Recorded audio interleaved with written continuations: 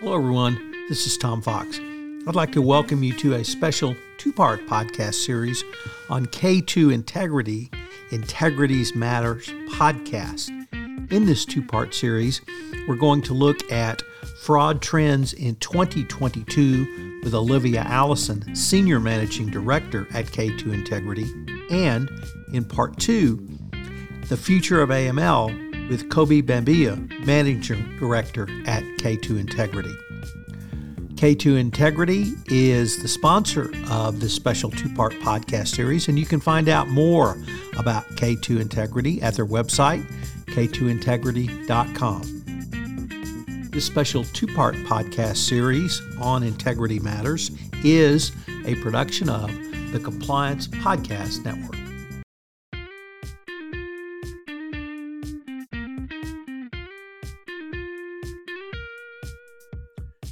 Hello, everyone. This is Tom Fox, and welcome to this episode in our year-end retrospective with K2 Integrity.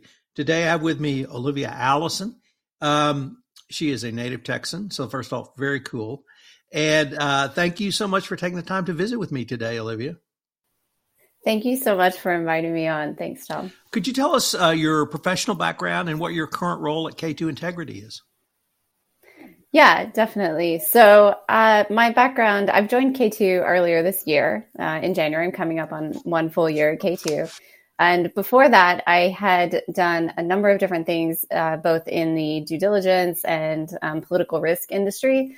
And then I spent 10 years in a Big Four firm where I ultimately was a partner who was responsible for setting up the forensic practice in Ukraine and in Kazakhstan, although I also spent about 5 years in London in a Big Four as well. So kind of my background has spanned the full range of what we would typically call forensic or investigative services, everything from sort of due diligence all the way through to kind of investigations, and including cyber. So a pretty wide gamut of professional experience. So would a reference to London Homesick Blues be appropriate? Absolutely. I love this. I love that song. I love Jerry Jeff Walker. Rescued a few Jerry Jeff Walker records from my personal collection recently. So let me start up by asking you, at the outset of 2021, many people thought we would see new or expanded types of fraud topologies around the COVID-19 pandemic, around at least in the United States, the PPP and the PPE. From your perspective, did you see the usual red flags? Did you see just an increase, or perhaps something different? So I think what has come out, and you see this in all the sort of year-end statistics that a lot of people collect in relation to fraud. There's a couple of different interesting trends. So one is kind of what you're referring to in the healthcare sector and in some of the public procurement. And I would also lump in with that actually a number of different supply chain issues. So there's a lot of issues. We've done a couple of investigations related to COVID procurement and to healthcare procurement in relation specifically to the pandemic. And actually what has come up on that has been a lot related to supply chain. So often those are very complex supply chains that were procured in short periods of time. And so you actually have a number of different stages. And so something can go wrong, whether it's at the factory level or multiple intermediaries before they get, for example, to the US or to Europe. So that's one interesting typology of just what we've seen in terms of investigations. And I would expect some of that scrutiny to continue, specifically in relation to COVID procurement and some of the public procurement. Just because it has been getting more and more media attention. And obviously there's a lot of spend from governments in relation to that. So there's sort of public interest. But I would also look at a couple of other fraud-related issues. So one of them is around data. It's probably not a surprise to anybody that we're spending a lot more time at home. And that is both like in terms of consumer activity as well as working activity. And you see both a lot more insider fraud inside of companies because people are kind of bypassing controls, sometimes maliciously, sometimes it's not fraudulent, but they just think that the controls are inconvenient. And so there's some surveys recently showing that especially younger people just think that some of the controls are inconvenient and they just try to work around them. And so obviously that puts organizations at risk. But then also there's, of course, just so much more online commerce. There's so many different types of hacking. And so you start to see more, for example, biometric fingerprint on an iPhone or something like that. That type of security measures that companies are putting in. And then, of course, with that comes the risk that your biometrics will get stolen. There's, synthetic identity fraud, which relates to, fake people being put together, maybe my fingerprint and somebody else's date of birth, and you can come up with a different type of person.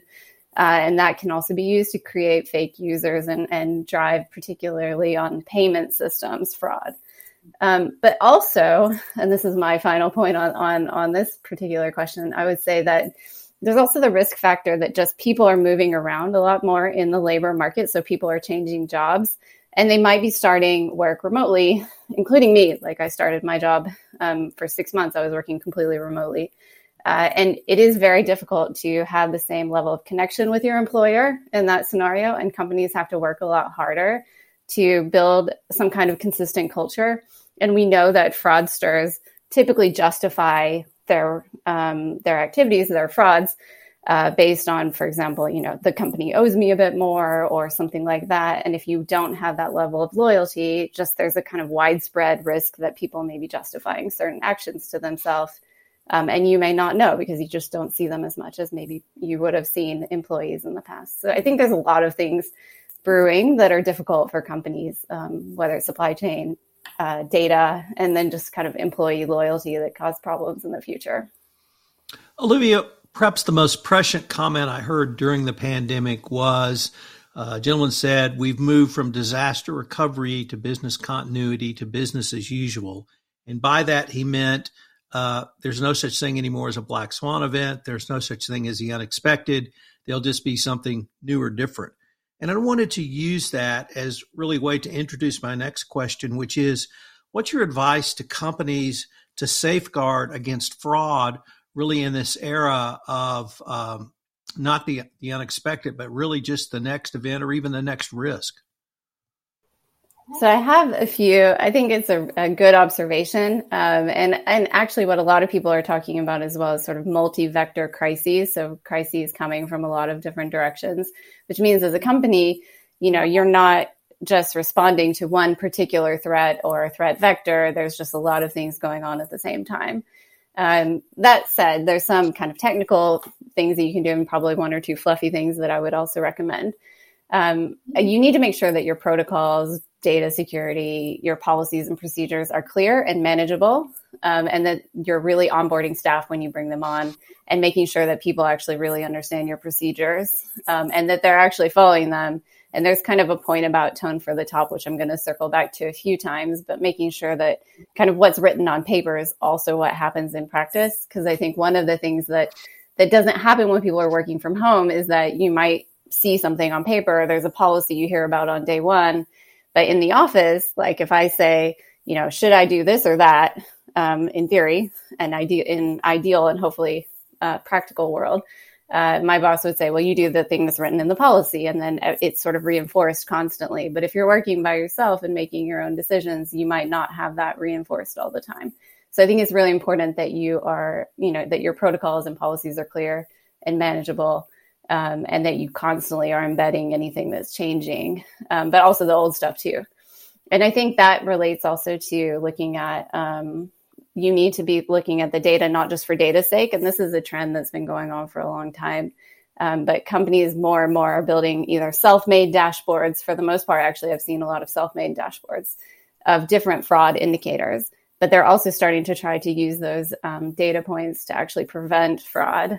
So it's not sort of enough to just look at data points that might indicate that there's fraud, but also using it to drive control. So I think that's something that is a trend and also something that companies need to be looking at how they're doing. So they're not just gathering data about things, but actually using it to drive decisions. And then also making sure that where you are detecting different frauds that are happening or just controls being bypassed and things like that, that you're A, of course, fixing that very quickly, but B, refreshing your training. So that's obviously something that people are bypassing for one reason or another. And you need to make sure that bypass is closed, of course, but then also that you're kind of reinforcing that. And I think constant messages that are shorter are better than kind of having some kind of annual training program that's a bit longer. And again, I think thinking about different working practices where you continue to have people outside the office, whether it's in a hybrid situation or fully remote, coming up with the right kind of working so that people are constantly hearing, multiple levels. So they're not just talking to peers, but also having some kind of informal, but, still work-related interaction with people at level above them, multiple levels above them, and also levels below them, so that you're reinforcing all of the cultural and kind of normative things that you have in place at your company. All of those are really important. So how about into 2022 and beyond? So, for instance, the United States, Congress has passed legislation that will pump a lot more money into public works. Perhaps in the UK or Europe, they're looking, or the EU rather, they're looking at other types of stimulus packages. Would you see that as a risk, or that and others, or perhaps a different set of risks going into 2022 and perhaps even beyond? Yeah, I think definitely as we hopefully are emerging maybe unevenly from the pandemic, there will be a period of rebuilding. And a lot of that is going to be focused on some of the new priorities that have emerged during the pandemic. So there will be new types of investment, different types of, future energy or infrastructure projects that are coming. I think obviously all of that needs to have appropriate controls, and, there's complex supply chains and things like that. I think other things that are getting a lot of attention are obviously anti-corruption and ethical business conduct, which is getting renewed attention from the U.S. government, but other regulators as well. So a lot of other governments, France, and some of the other governments in Europe have stepped up in relation to whistleblowing laws. And obviously all of those things drive also fraud detection as well. So those are important trends. And then I also would say that issues around culture and motivation have a long tail. So everything I'm talking about with people, employees being not very engaged, that will continue to play out for not just next year, but probably for a number of years, where you need to make sure that you're kind of screening your employees, existing probably, and new ones, to make sure that, you're not inadvertently inviting into your organization people who might be have some ethical risks associated with them. So I think all of those things are really big elements that we've just started to see this sort of great turnover in terms of the labor market, and that's getting a lot of attention in the media right now. But I think that there will be more of that, and also the implications of that are going to continue to be felt for a long time. Let me pick up on one point you raised, the EU Whistleblower Directive, which actually came into force in December 2021. I've read the last 4 or 5 ACFE reports to the nation, and one of the consistent themes in every report is that fraud is almost always detected internally and either reported internally or picked up through internal audit or internal controls or some other mechanism. With the EU Whistleblower Directive, would you see an uptick in reports of fraud in addition to different types of conduct, such as corruption or anti-competitive behavior or other types that I think people might associate whistleblowing more traditionally with? I think that, I think yes, although I would say that there's a couple of different factors and they work against each other in some ways. So I think that, the EU Whistleblowing Directive is explicitly set out in order to increase whistleblowing. And as a company, it's a little bit different than some of the other provisions that you have in the States. Companies have a duty to inform employees that sort of reporting to the company should be your first point of call. But you basically have a legal right to whistleblow to the government as well, and you need to inform employees about that, and also to the media. So the media is a sort of third line of whistleblowing, which I think is really interesting, that you kind of have a duty to train your employees about that. I would imagine that there's a lot of companies that may not want to be advertising that their employees can sort of put things into the media if they think that they haven't been dealt with appropriately by the company. So I think that's super interesting. And I would imagine anytime you start talking more about whistleblowing, it does often drive at least a temporary uptick in whistleblowing reports. But equally, where you have a lot of hybrid working or people out of the office, they may just not be seeing that much misconduct because they're not around their peers or other people. So I think that also kind of works against it. But I would imagine that in general, they're trying to incentivize people to blow the whistle on things that they think are wrong. So I would imagine that there will be an uptick. Well, Olivia, unfortunately, we are near the end of our time for this episode, but I have a special bonus question for you. Okay. Your favorite Jerry Jeff Walker album? Oh, album. That's really difficult. I've just started getting into some of the really old ones, so I am not sure that I can fully answer that, but I really love Jerry Jeff Walker. Then how about your favorite song? I do love London Homesick Blues, actually. It's one of my most favorites, and I've just been listening to it actually yesterday, so I think that is one of my favorites, yeah. Well, Olivia, thank you so much for taking the time to visit with me, and I look forward to continuing this conversation. Thank you very much, Tom.